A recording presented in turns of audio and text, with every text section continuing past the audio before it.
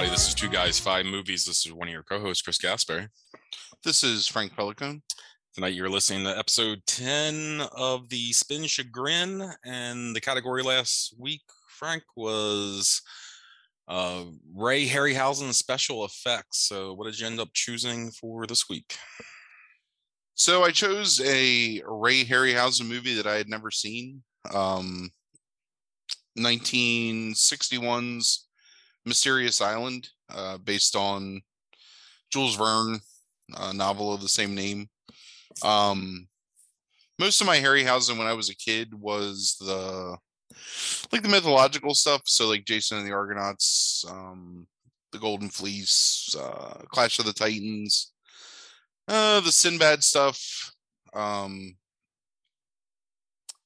Anyway, so this is one that I hadn't seen, and I figured it was a good opportunity to watch it because I genuinely enjoy those stop motion animation special effects. And as a special bonus, I used my first red card of the year to force you to watch this movie because you generally have the opposite feeling towards Harryhausen-esque stop motion special effects that I do. Yeah, first I'm going to struggle with this entire podcast and not call him Harry Rayhausen, and because for some reason I've never been able to get that right. And yes, second, I do not like those movies that he did special effects for mostly. I did research to figure out finally, because I never really cared to figure out, that the movies that I'm thinking of specifically are the Sinbad movies. So the Seventh Voyage of Sinbad and the Golden Voyage of Sinbad, I guess. Yeah, the Golden Voyage of Sinbad. I don't remember any of the stuff from Sinbad and the Eye of the Tiger. So I'm assuming it's those two movies, and then Jason and the Argonauts. Yeah. Those are the ones I remember the most, I guess. I think there's also one with dinosaurs that the Animal World, I think also. He did a few dinosaur special effects. I can't remember what those movies are called. There's one that's like really famous. 1 million years BC. Yeah, that's is it. The other one. Yeah. Okay. Yeah. So the reason for this is because my father used to watch these movies all the time. And if you ever listen to our primary podcast of Two Guys, like there's plenty of episodes where Frank will, have things on lists that are we call Larry Gasberry movies, which are things that my dad would watch consistently anytime they were on television. And those are things like Flash Gordon and Remo Williams and Conan the Barbarian, Conan the Destroyer, like things like that. And these were definitely ones because of his age that I think he grew up with some of these movies, and they probably captured his imagination when he was young, so he watched them consistently. And I would always be wanting to watch like whatever Star Wars or things of the 80s, and he would always have these things on, and when he was watching them, it's like he didn't change the channel. So I grew up and I don't particularly like the special effects myself. Like they feel really cheesy and outdated to me. Even as a kid, I thought that, but so yeah, so you knew this. You used your red card. You had me watch this movie with you, and yeah. So I enjoy making you relive childhood trauma,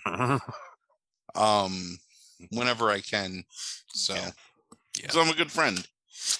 But it's weird to me because you love the original Star Wars trilogy, and the guys that were responsible for those special effects, like in particular Phil Tippett, was hugely inspired by Harryhausen and learned how to do stop motion animation. So stuff like the Tauntauns and the Wampa and the Rancor, and I mean plenty of stuff in those movies uses the same basic principle of visual effects. It's just, Sure, I don't like the worlds of these things either, though. These movies. That was going to be my point. Is I think it's more your abject hatred for anything that involves like myth or legend rather than True. Yeah, because the Sinbad stuff, I always when I think of Harryhausen, I was going to say Rayhausen, when I think of Harry, think about the disrespect too of this, because I understand this guy is pivotal, like in special effects history. I do understand the role there. I understand like how much he is responsible for a lot of things that we have. But I can't even get his name right. Like after all these years, that's how, like, you know, in back of my mind, how much like trauma I think there really is. But it's the Cyclops that I remember the most. That's what I picture when I picture anything involving Harryhausen. So it has to be the Sinbad stuff, and Sinbad does not interest me whatsoever. Like not one iota. Like I am actually like kind of angry just thinking about it right now. I should have picked one of them, but the problem is I've seen those. So sure. I don't want to quite break that rule yet, even though you keep telling me that there's some movie in my future, some category in my future where I'm going to have to, I think so, break the rule because there's only one movie I can pick. But you underestimate my ability to weasel out of things, to watch something else like probably just as terrible, right, as whatever it is you people are trying to. It could be really good. I have no idea. I just think the name of the category is really funny. So you want to talk about The Mysterious Island? Sure, let's do it. So I'm going to say right off the bat, not one of my favorite Harryhausen movies, although I did appreciate a lot of things in it. The general story is that there's these Union soldiers that are prisoners of war, basically, during the Civil War. And they, through whatever, their own machinations, escape from this jail and steal a hot air balloon that just happens to be chilling in the Confederate, not only like there, but fully functional and gassed up and like ready to fly in the middle of like this thunderstorm. So they commandeer the balloon along with a Confederate soldier they accidentally take prisoner, and a guy who's a journalist for like a wartime journalist for a Union paper. And they spend about 45 minutes flying in this balloon to this island. Well, they crash in the water and they wash up on shore of this island. And right from the beginning, there's mysterious things afoot because the captain of the their captain, like military captain, washes up separate from them. But there's a fire that's like stoked, and he's safe on shore. So. It's first of all, it's about 25 minutes, Frank. It feels like 45 minutes. I swear to God, it's like 40. It's 40. It was 47 minutes when they discover Granite Cave or whatever the fuck they call it, like their little hideaway. So it may as well be 40 some minutes of them on the balloon, but it feels like forever. Yes. So there's two women that are also washed up on this island from a disparate wreck that they're the only ones that survived. And they find that there's like other artifacts on the island that kind of show that other people have been there, you know, that there's been other people that have washed up on the island. And there's also giant animals on the island. So there's a giant crab is one of the first things they encounter. And then there's a, I don't know what the name of the creature is. It's some dinosaur bird that's giant that ends up attacking them.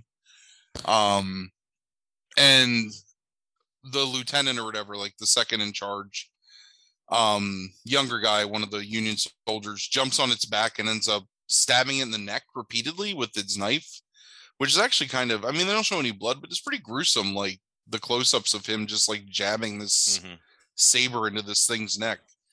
So the thing dies, and then they realize when they're cooking it later, which honestly, maybe the most disturbing scene in the whole movie is them roasting like the breast of this giant dino bird over a fire and like slicing off pieces of its meat like deli ham or something. It's really not appealing looking at all and kind of gross.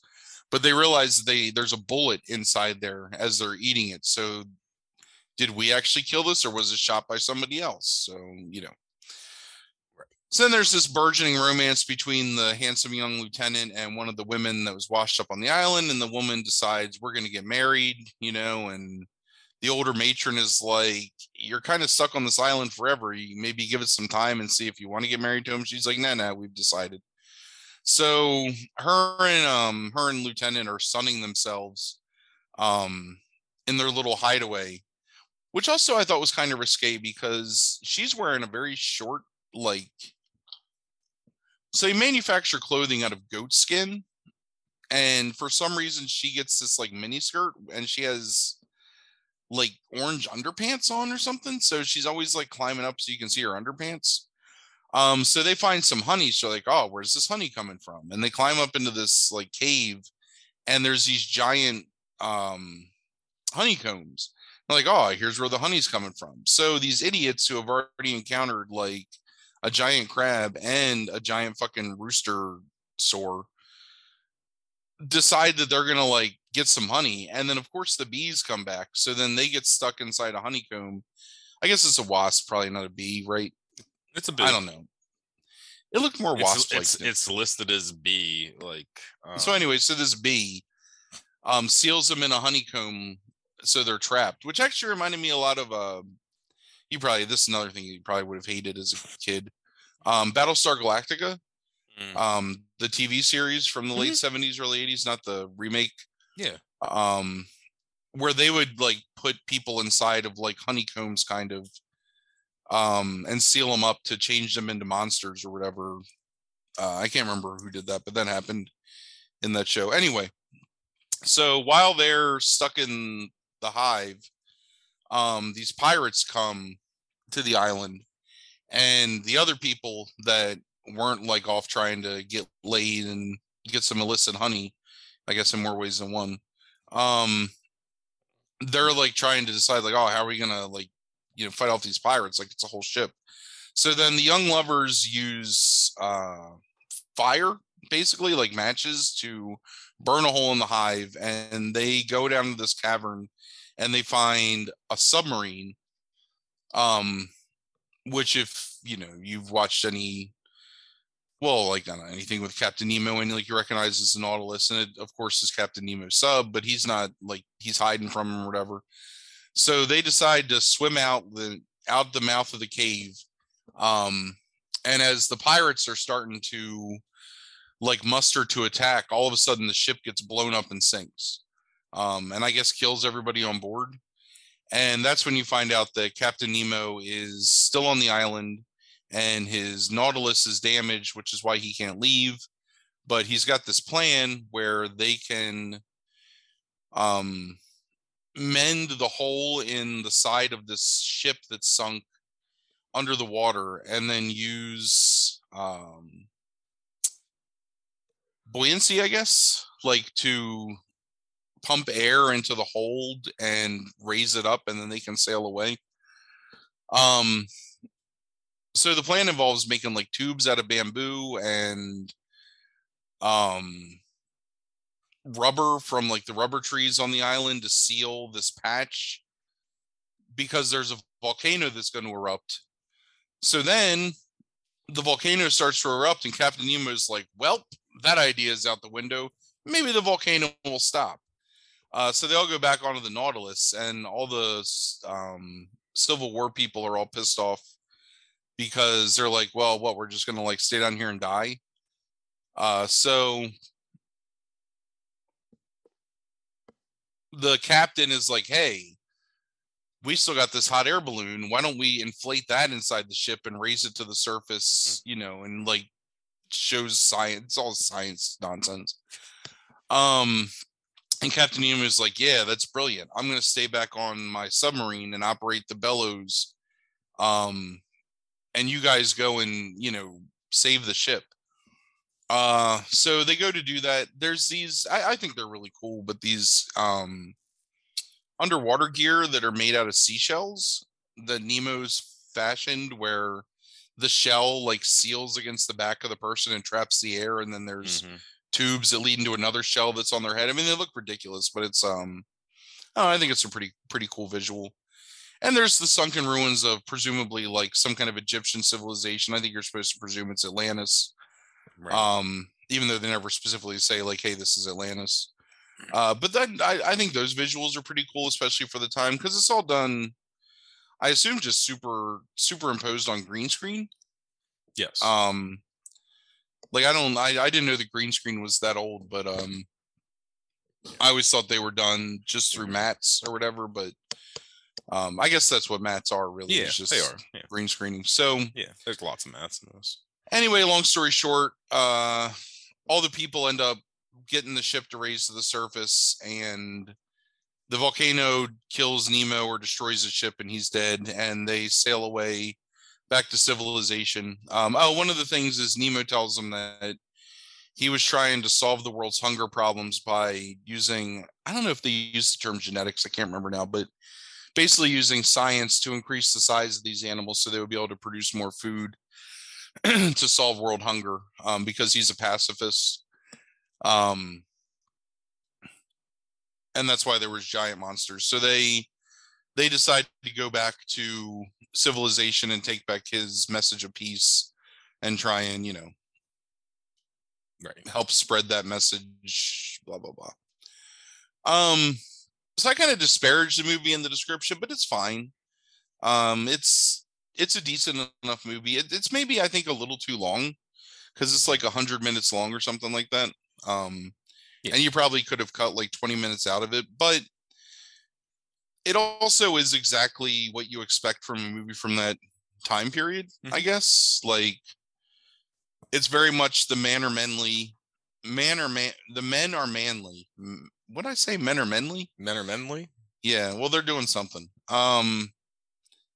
They're all manly, and the women are, feminine but plucky. Like, they've got like resolve, and they believe in, well, the one woman just wants to like have a maid and do nothing, but the older woman's like, no, I'm gonna work as hard as any man. Like, we need to stay together and do the work and cook for everyone, and do our part. It's beautiful Technicolor. So I'm a huge fan, and we talked about this when we talked about Swiss Family Robinson like a million years ago. But I'm a huge fan of like deserted island movies from this time period, just because of the visuals and the ingenuity with which they they have like a bamboo elevator that they create, and they're farming and stuff. It's very similar in that respect, I guess, to Swiss Family Robinson. Sure. And the Harryhausen effects are pretty great, I think, in this.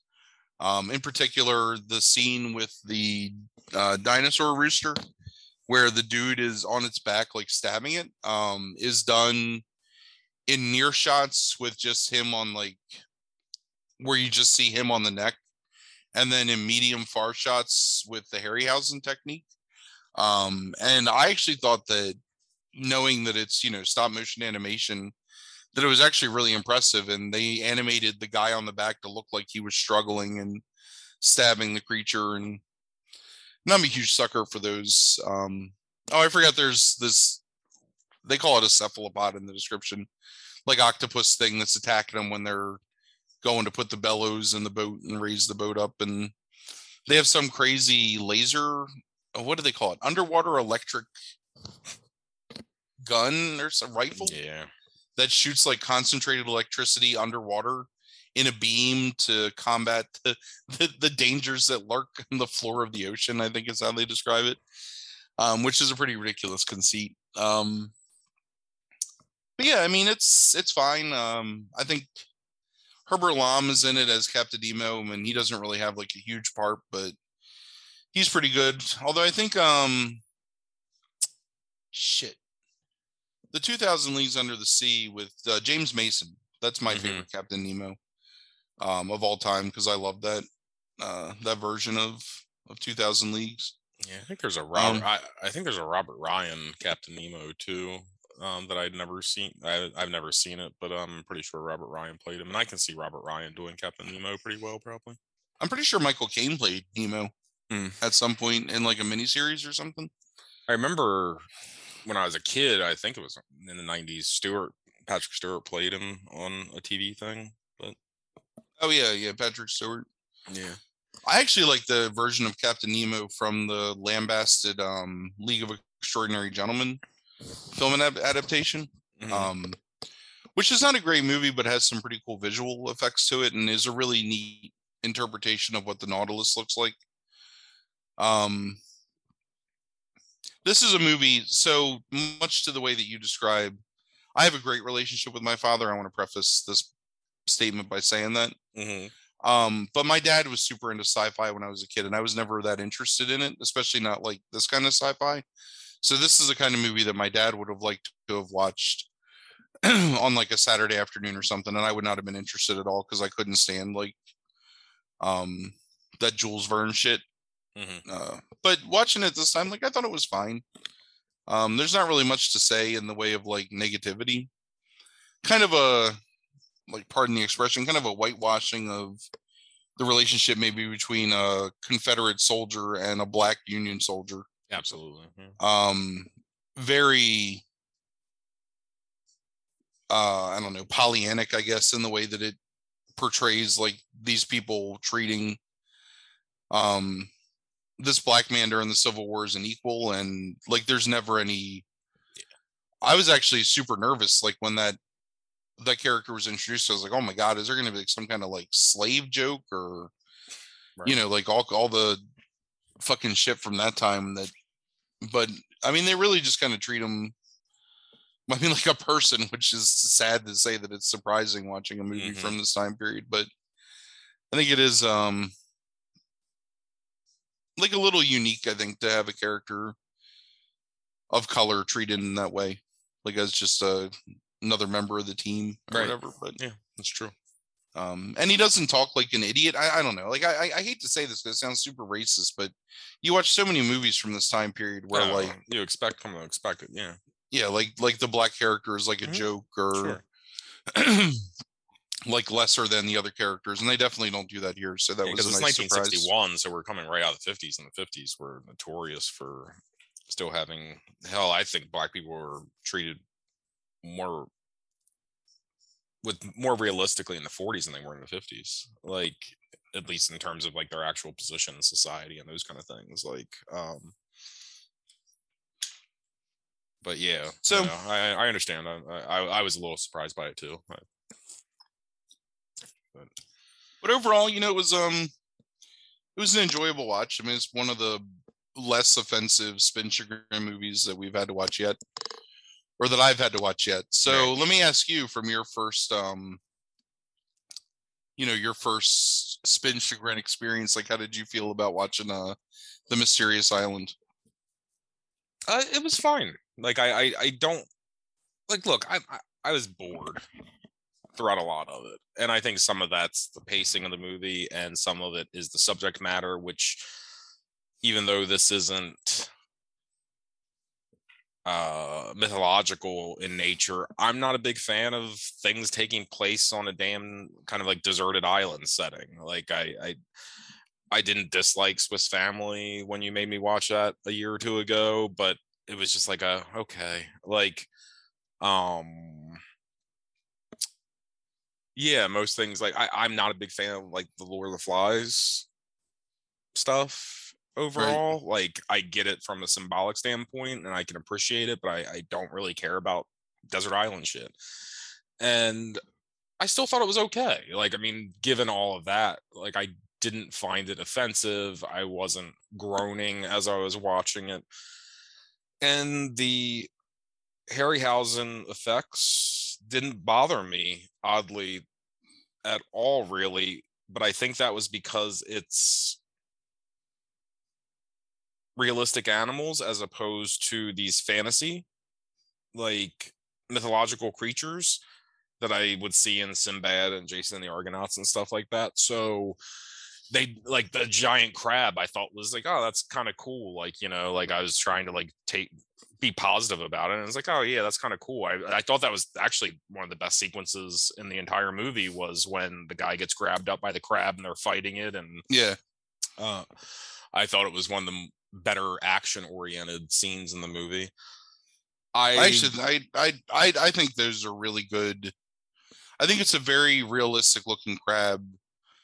when you take out the idea that it's completely like unrealistic and you can tell that it's like a fake thing, but it's yeah. Sure. I like the bee. I thought it was really well directed overall. I really liked the Technicolor, like you said. I really liked a lot of the matte paintings in the background. I love the look, even though it goes on for way too long. I love the look of them flying like through the storms and like in the clouds and all that kind of stuff. I think all that looked really nice. So I thought it was a well-directed movie overall for what it was. I thought that it looked really good, and I was really excited when Nemo shows up because I've never read this novel. I've never read 20,000 Leagues Under the Sea either, because again, Jules Verne isn't something necessarily that would interest me. But I was really excited when he showed up, and then it's like, honestly, that's when I really lost interest in the movie, because I was like kind of like hyped when they discovered him, and then I thought the movie just became kind of a mess after that. Like, in terms of like just my interest level was just like just shit's happening. And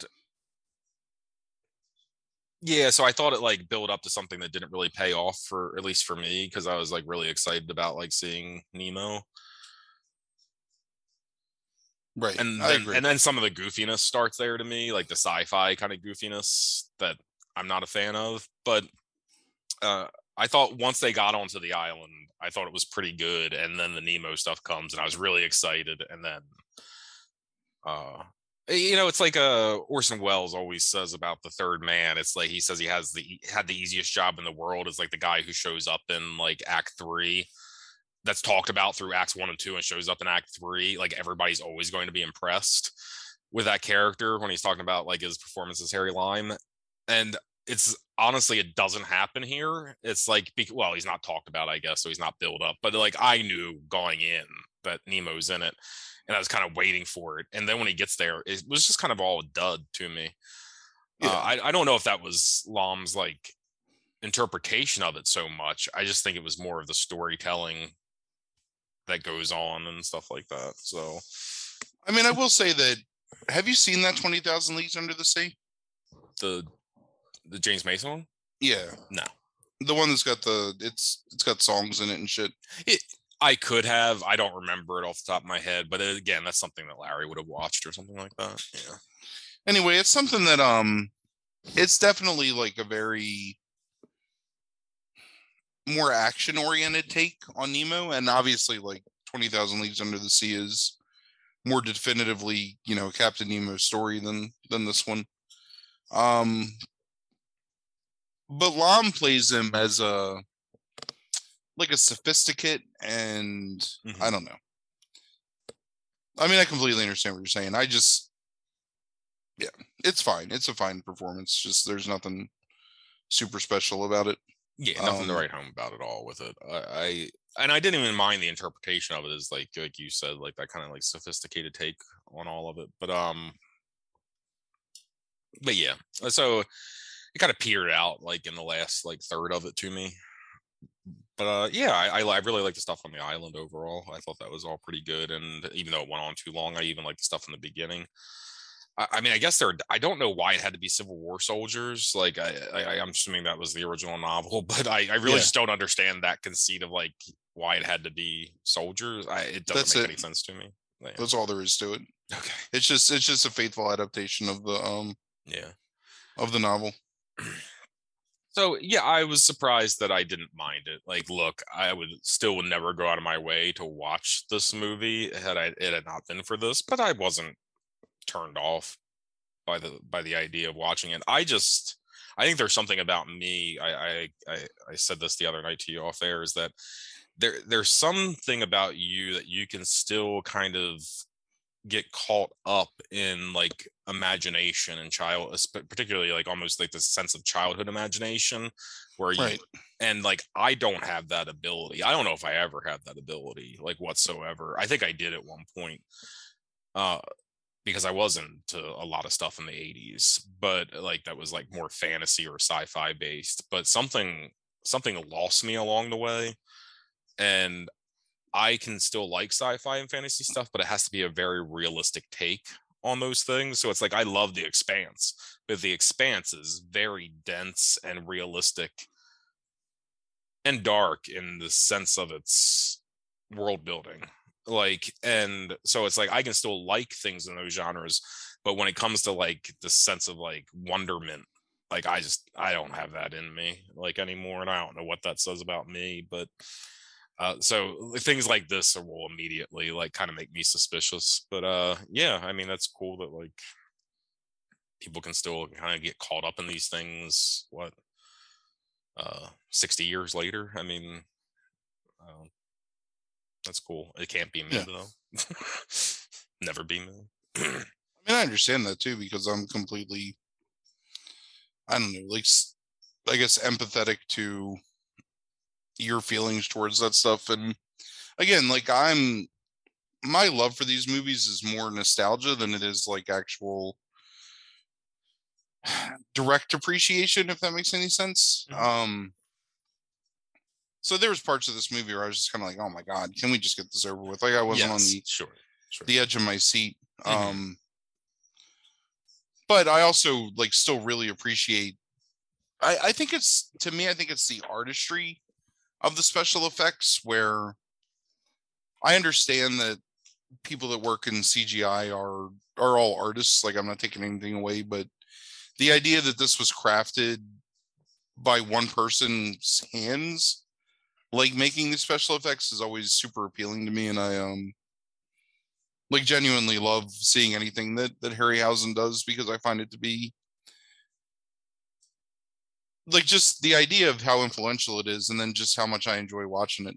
So I don't know. Yeah, I'm always much more impressed with practical effects, I think, always. And like, you know, like things being done by hand. Like I loved like seeing when we were doing the Indiana Jones episode last year, like really getting into like all the paintings that were done that I would have never known were paintings, some of them that were done in the background for the mats. And right. I like the fact that, and like so many models of things that like were done for those movies. It's really impressive to me, all that stuff. I mean, I'm also, like you said, not to discount CGI. I mean, I see students all the time that are in the VCP like program, like at school, when they have to do their 3D character models like for a project every semester, because I have a lot of them in one of my in my technical writing class. And I'm always like really interested and super impressed with like what they can create as like second year students. And I think all that stuff's really impressive. But yeah, I'll always be more impressed by like the actual, like, it's just a different type of building, I guess, but it's like the actual building of something, and being able to like then figure out how to manipulate it in the right way. And it's really cool. I really like the Crab and the Bee in this a lot. I thought they were cool. But yeah, so my chagrin score, I would say, was how does this work? This is weird. A 4. But that, a lot of that's trauma for me, like probably of like having to like sit through like something I'm not a big fan of, and something that my dad would probably have watched. Would it be higher otherwise? A 4 is a B-. Yeah, it's fine. Like okay. Given the circumstances. Yeah, I mean, this is like a C. Okay, so whatever a fucking like C equivalates to. A 5, I think. Okay, so it's a 5. All right. But yeah, so okay, so it's a 5. I didn't mind watching this movie. I didn't. There was at no point was I sitting there with real chagrin, other than the fact of the running time of it, because I just wished certain things would just get it done. Just get it over. Agreed. Yeah, I mean, to me, it's a 4. Just again, I did really appreciate all the special effects in it, and there are certain parts in the island sequences that I think are really cool. Like I'm a sucker for like creating the illusion of civilization in like some spider web covered cave or whatever. Like all that shit's, I don't know, I really like that stuff. And I think it had kind of an adult sense of humor to it for being a early 60s movie that was definitely geared towards children, I would think. Not only the implication that those who are going off to have sex, but also like the Confederate soldier is like an Irish drunk and is just getting like plastered on some fucking supposed rum that he finds in a giant gourd or whatever. Like all that stuff is I thought was had like a, I don't know, like maybe a more modern sense of humor, without being like overt and crass or whatever. Like it had more subtlety to it, but still was like telling the same jokes. It feels like the jokes you would see in like a, Dwayne Johnson version of The Mysterious Island, which I think exists actually. There's one. Does. Yeah, there's one from the 2000s. Fucking Dwayne. Fucking. Okay, sorry. I think he's in it. I just can't remember. The other thing too that I really loved, and I thought it wasn't in it for very long, but I thought it was an amazing effect, was the way that they filmed the lava. I'd be really curious to know like what exactly that technique is to make the glowing magma coming down like actually look like magma when it obviously wasn't. Like it was on a miniature set or whatever, but I was pretty impressed with that too. I thought that looked really good. So yeah, it's a 4 chagrin. Okay. What is it? Hold on. Yeah, The Rock's in one of these bitches. Hold on.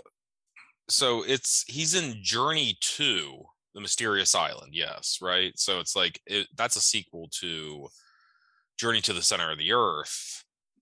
That's with what's his name, right? Brendan Fraser. Is that right? It is Brendan Fraser. Yeah. This is before Brendan Fraser chunked up and became a beloved icon. So this is 2008. The Rock's movie was 2012, and you know what? This is where Michael Caine plays Nemo. Is it? Okay. I'm pretty sure, yeah. Okay. In the Rock one, or? No, he's not. No, that's not this. Okay. Yeah. Nemo is not in this movie, I guess. Right. So yeah. Well, they just took the title. Fuck Jules Verne, I suppose. I don't know. Yeah. God damn, this movie made $335 million. So the Rock Jungle movies are the Jumanji movies, Jungle Cruise, which just came out last year, Journey to the Mysterious Island, The Rundown. I thought there was another. Didn't he do like a King Kong type thing, The Rock? He did the Rampage movie. Yes, Rampage. That's what it is. Yes, I watched that bitch when I was drinking at night, like during like the height of COVID, because it was available. It was terrible. I mean, why anyone would make a movie based on Rampage, one of the like most one-dimensional video games of all time? Oh, I didn't even make that connection. That's what? Yeah. It's the film adaptation of the game. That's why it's a monkey and a giant lizard. But it's like King Kong. No, that's a giant monkey in Rampage and a giant lizard. But it's all on an island. The movie I'm thinking of. Rampage? Wait, what do you on an island? Yeah, there's a movie with The Rock. Oh, are you talking about Skull Island? Is he in that? Maybe. I don't fucking know all the stuff The Rock's in. It's because he's in too much. He is in Rampage. Hold on. Like, have you seen Rampage? No. I mean, I shouldn't say it like that, but no.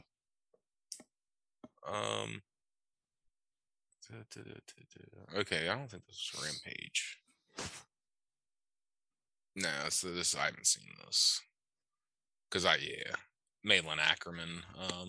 I haven't seen her in a long time. The Rock has been in 90. The Rock has been in almost so many movies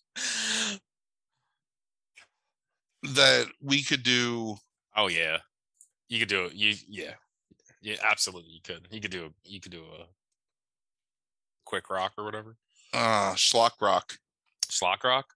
Yeah, I think that's what it would be called. Since you mentioned spiders real quick, did you hear about? You've heard about the spiders that are going to invade the East Coast possibly this summer? Yeah, the parachute glider spiders. Yeah. Yeah, have you seen those motherfuckers? I just saw one picture of it, but there was no They're like the size of your palm, basically.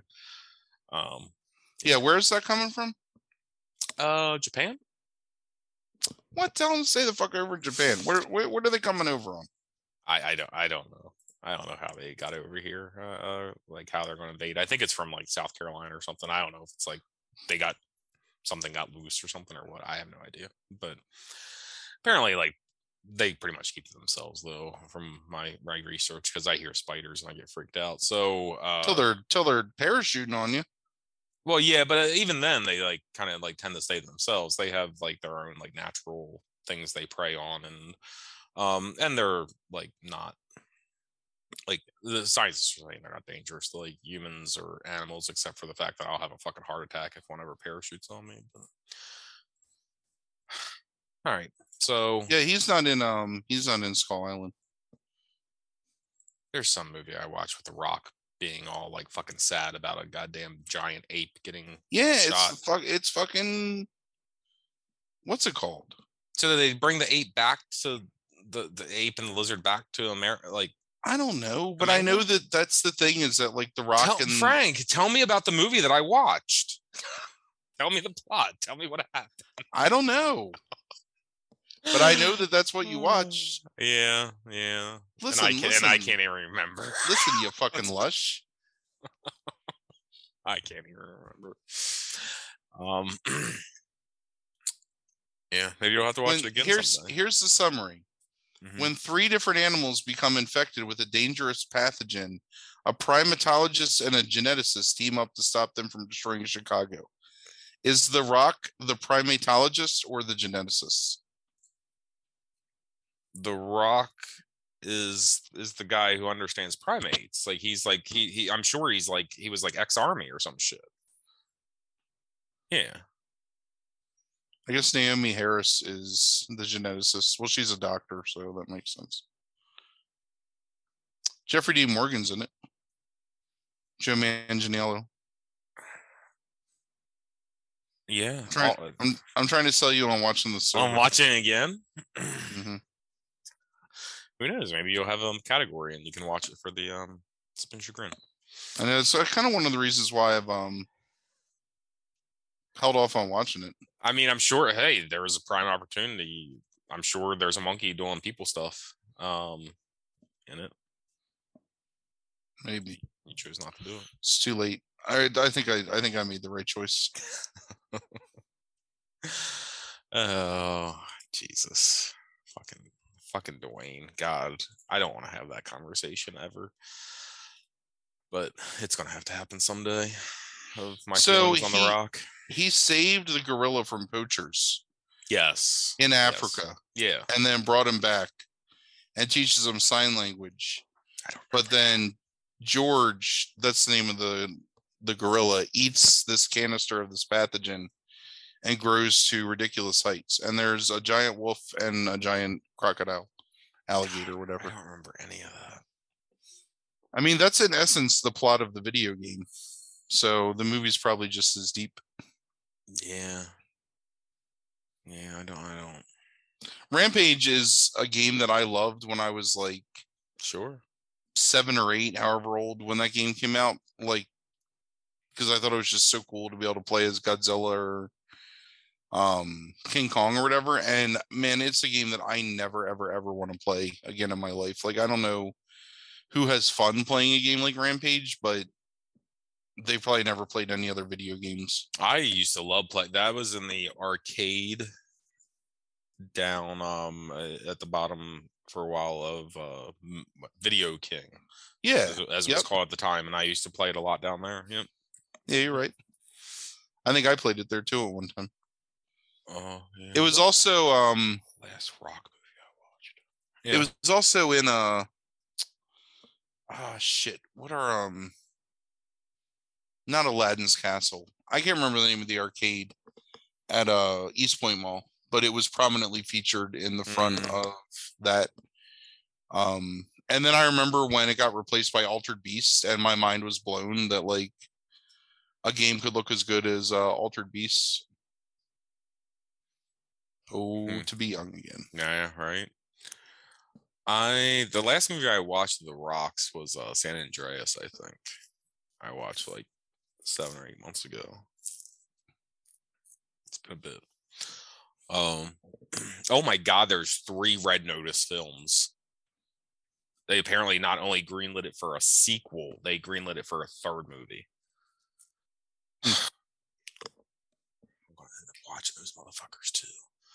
I never watched that shit. See that fucking chemistry. It's got some chemistry. It does not. It really didn't. It was like I wouldn't know. I didn't watch it. I know that was one of our. I watched it for one of our bonus episodes when we didn't have the spin chagrin or the quick cage going on. Yeah, you did. I forgot about that. Yeah. Right.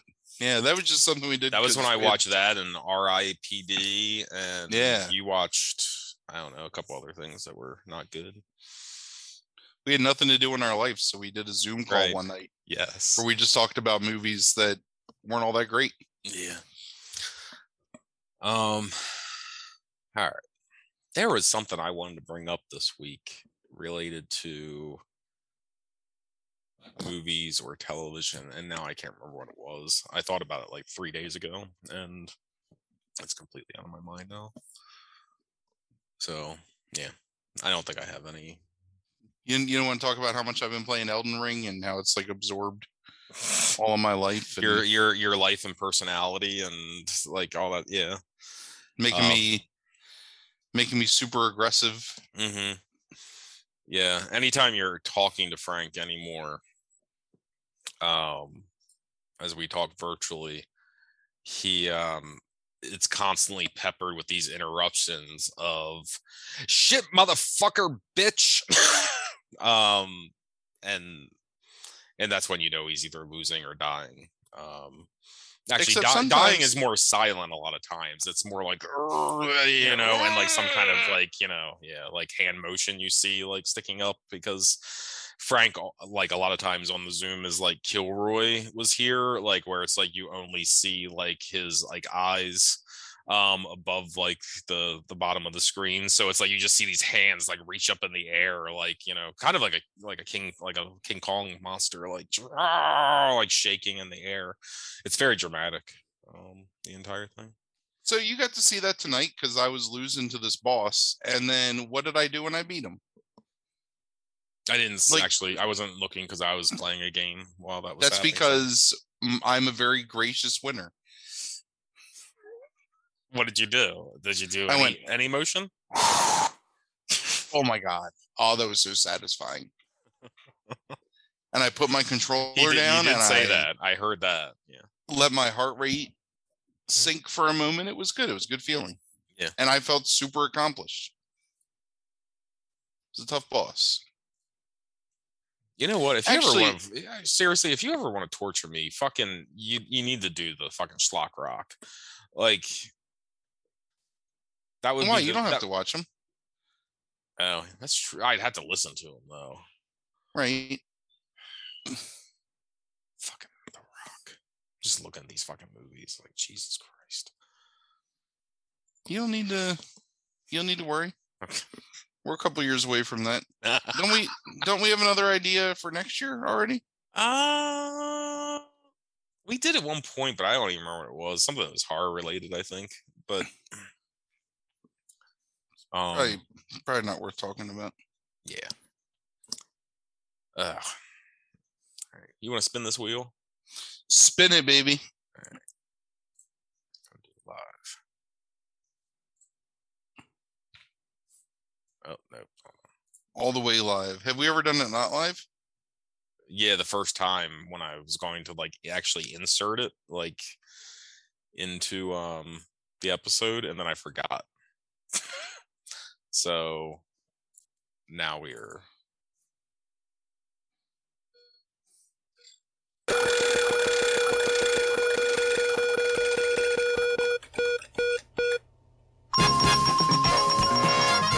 non-traditional cowboys. Is that one of my categories? It is. Non-traditional cowboys. I don't remember what I was thinking, but we'll We'll get into it. What's your immediate reaction to what a non-traditional cowboy would be? Brokeback Mountain. That's real. That really? That's Yeah. what you got? That's a non-traditional cowboy? I don't know. I think in the traditional sense of like Hollywood, it's non-traditional. Right. I think Brokeback Mountain's a great movie. I'm not like disparaging. Yeah, but you've seen it before, so it's but it's like that. So yeah, I don't know. Like I think there's like I think it's a broad category. I think so too. I'm excited. Because I think there's sci-fi stuff and fantasy stuff where you have cowboy archetypes that you could like end up like. Different answer. Mm-hmm. Sukiyaki Western Django. There you go. That's non-traditional cowboys. Right. You know, there's actually a movie that I'm not going to spoil it. I got to look this movie up and see if I can find it anywhere. Okay. Right. There's a movie that I always wanted to see when I was a teenager, and I never rented it, and I don't know why, and I've never watched it like in the interim, but I think it fits this category really well. So you rented it and didn't watch it? No, I never rented it, so I've never watched it. Oh. It was one where like I would see it in the video store, but I would always like and then choose something else instead. There's several movies like that over the course of my life. That's an interesting category. Yeah. Sometimes I forget what they were, and then I'll find them. And sometimes I'll see a movie once and then completely lose all memory of it, and in my head it's like, I don't know. That's a really interesting category. Like, so I want to do that. I want to do that on the primary podcast sometime. Is like just have you go through movie covers from the 1980s and find movies that you thought about renting. So and then never rented. So I do want to talk about something real quick. Actually, I would really like to do that. I think that would be a lot of fun. I texted you and Orion, a friend of the podcast, Orion Wellmaker, last week and got no response to this. But I watched this movie called Turkey Hunt or Turkey Shoot the other day, and I swear to God, it was a revelation because I thought I had dreamed this movie from my childhood. When we did the Condemned for the Spin Chagrin, I tried to find this movie because I couldn't remember its name, but I could just remember the concept behind it, and it was very similar to the Condemned. But I was completely unable to find it, and then I just randomly started watching this movie, and I was like, "Oh my God, it's this movie!" And it was so exciting. And it's really, really a lot of fun for just being like a shitty. It's not even shitty. It's just it's a low budget B movie from the 80s. But man, it's really good, and definitely worth your time if you feel like sacrificing like 90 minutes. Turkey Shoot, and it's on Arrow. If you've taken my recommendation to subscribe to Arrow, which I'm sure that like 6 people ever have subscribed to Arrow, or I don't know. I'm sure there's more than 6 if it's continuing to run. I hope so. It's a good service. It uses the Criterion like basis, like whatever. I don't know. I'm not a programmer. Whatever, like algorithm. Kind of code is behind it. Yeah, it's like it's very Criterion-esque, which I'm not the biggest fan of. But it does go beyond Criterion and like incorporates some aspects of like almost like Shudder into it. It's kind of weird, but the quality of those movies is really high. Yeah. Amazing, and such care for some things that are like feels like it does not deserve any care. Right, whatsoever. 100%. Yeah, the care that's put into the presentation of those films. You get drawn in sometimes. Like I'll start watching a movie and be like, "Oh my God, this is the biggest piece of shit." Mm-hmm. But when I saw the art that they had for the thumbnail, it was like, "Yeah, this movie looks amazing." And then you read the description, it's like, "Oh, virtuistic tour de force of blah blah blah," and it's like some dude puking on his own penis or something. But that's actually never happened. I'm just using that as a bad example. Pretty bad example, yeah. Well, there's some really terrible movies on there. That's true. Because it definitely embraces the late 90s, early 2000s shock aesthetic of certain movies that were like just made to be deplorable, just I don't know, how much can you take kind of thing. Which I'm not a fan of at all. But it also has some amazing, like the Giallo alone on that channel is worth the subscription, like the whatever $6 a month that it costs, because it's amazing like how extensive the Giallo is on there and how good the transfers are and how much they continuously like just upload new things for you to watch. So yeah, I'm a huge fan. Yeah, it's definitely like that and Shudder if you're a horror fan, I guess. Like pay service wise, are the two things that you need to subscribe to.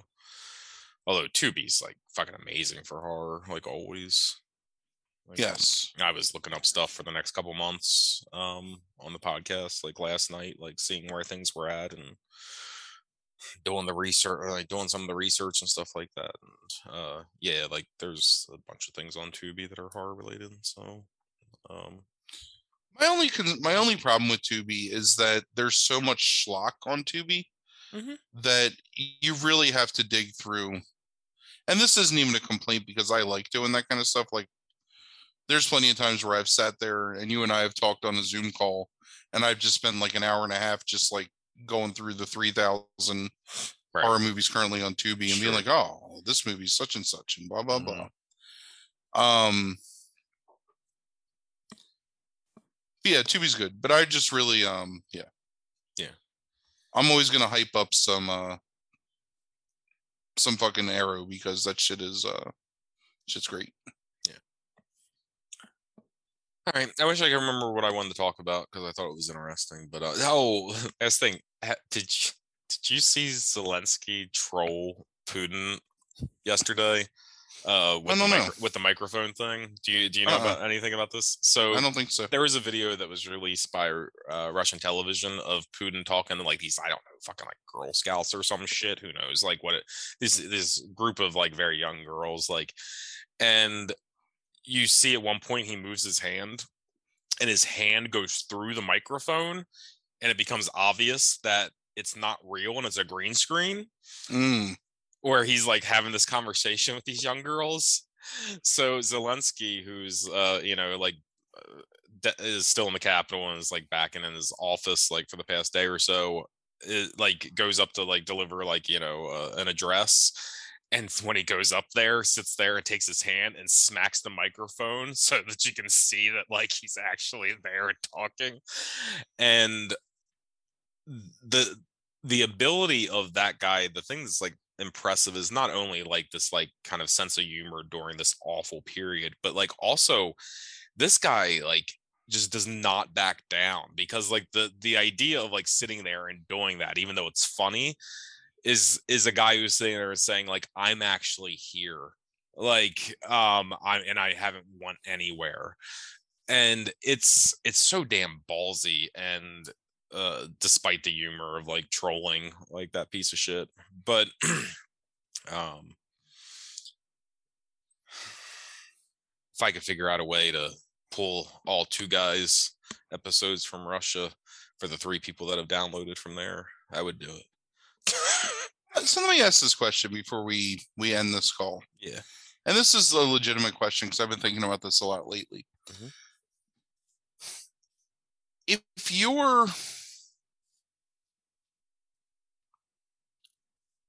you're preventing people who just live in Russia from experiencing things, aren't you just kind of playing into like what people like Putin want them to believe about the West? I mean, like, there's certainly an argument for that. I mean, but isn't the strategy? I mean, look, citizens are always the last people anybody thinks of in these situations, right? I mean, I assume the strategy is, but through economic and cultural sanctions, like kind of denial. Like you hear stories about the oligarchs like looking to leave Russia right now, like trying to get out so that so that they can basically not lose their fortunes and stuff like that and get access to their fortunes. I think the idea is to put enough pressure internally on that country, yes, through harming the citizens potentially, to have Putin in some way hurt, at least politically, or at best ousted from power in some way. And maybe that's unrealistic, but I'm assuming that's a strategy, or to economically devastate the country to where like there's an uprising, like because like we don't really know what's going on ultimately in Russia. Like the best we can get of like real reporting like in Russia is intelligence sources or TikTok, right? Like of like Right. real people talking. We have no idea what's going on there. So I mean, without getting involved, it's the best we can do. Do I think there's virtue signaling going on from some of these companies, to your point about like denying the people access to certain things, like whatever it is? Did Netflix, I think, stop like operating in Russia? I think I saw, or something along those lines. Like, yeah, you're just denying the people. It's like, you know, I don't think Putin's sitting down to watch Stranger Things, right?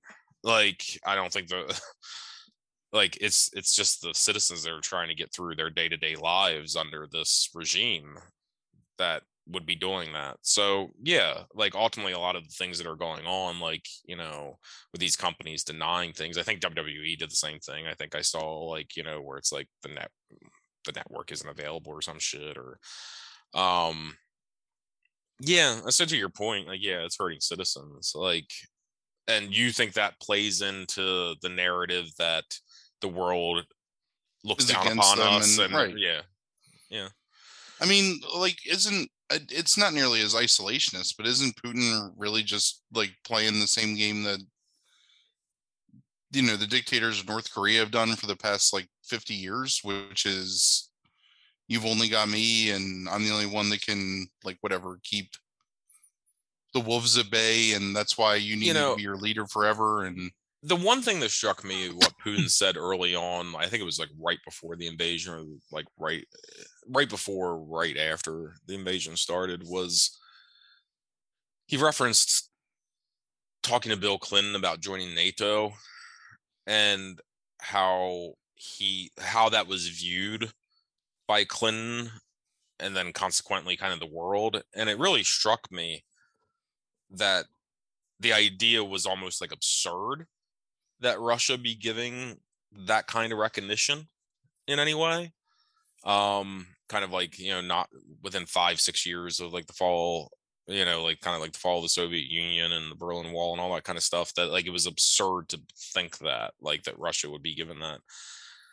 And the one thing I did think, despite the fact that I think Putin is a megalomaniacal dictator, is that we don't really learn from our mistakes very much in terms of how we treat people in a lot of different ways, like not just like geopolitically, but like even inside of our own country, of like not like, or interpersonally, like how we always just keep making the same mistakes of not giving people a chance, an ability to come back, or an ability to rehab themselves or in some way. And it's like, that's what we did to Germany from my understanding of history, and look at what that, like after World right, War One, and that's what, look at what resulted from that. And it feels like we're back in the same position of like sitting there and saying like you're bad and you will always be bad, and you can never be any good, and no, you cannot, like, you know, be a world power in any kind of legitimate official way. And then it leads to this 25 years later. And while I don't in any way agree with what is, like, you know, what Putin is doing right now, like that's the kind of things that you put in somebody and that festers and they become radicalized. And I think you could make the same argument for many aspects of things that are going on inside our country, internally, domestically right now, of the same modus operandi. yeah. And so, yeah, I think it plays into his strategy. Yes. Sorry. I've been thinking about that a lot myself. Of the complications of all of this. Like, yeah, you know, I'm just always going to be, I don't know. I just feel like people should just be left alone and not fuck with each other. And I don't know, what can you do? That's not the world that we live in. So fuck it. right. I guess. Yeah. All right. That was depressing. Cool. I shouldn't have brought that up. That's fine. I just thought it was funny. Smacking the mic. All right. Well, next week we will be back with non-traditional cowboys. What you should do is try to find something that is humorous for me to make depressing again by the end of the episode. I always try to do that. I know. And you always succeed at like bringing something up that I don't want to think about or talk about. Yes. Well, you know, as my grandmother used to say, those who don't expect don't get disappointed. So, I mean, you don't want to suck everybody else into your miserable existence. Yeah, I'm surprised I've kept people around this long. You got some charm to you, I guess. That's the thing, is like it's fucking it gets shorty to some degree, right? It's like, it's like it's like thinking like not in the sense of owning anybody, because I own nothing, but it's like that idea of like, of being a certain way but not really giving a fuck one way or the other. Like, it's like I am like, obviously, like, externally, like, and internally a lot of the times, like, extremely fucking just like a miserable bear, like, but I don't really feel about it one way or the other. Like, it's not like I'm trying to like bring everybody down. It's like I can turn around and laugh at it at the same time. I'm going to give you you know what? I'm not going to tell that story. It's fine. Okay. All right, we don't have to cut the episode. Oh, it's not going to be one of those stories. Just fucking with you. All right, non-traditional cowboys next week. I'm excited for the pick. Me too. Looking forward to figuring it out, because I knew the answer to this episode, like before we even finished the episode, basically. So, yep. I like it when I don't know. All right. Have a good week, everybody. All right. Deuces.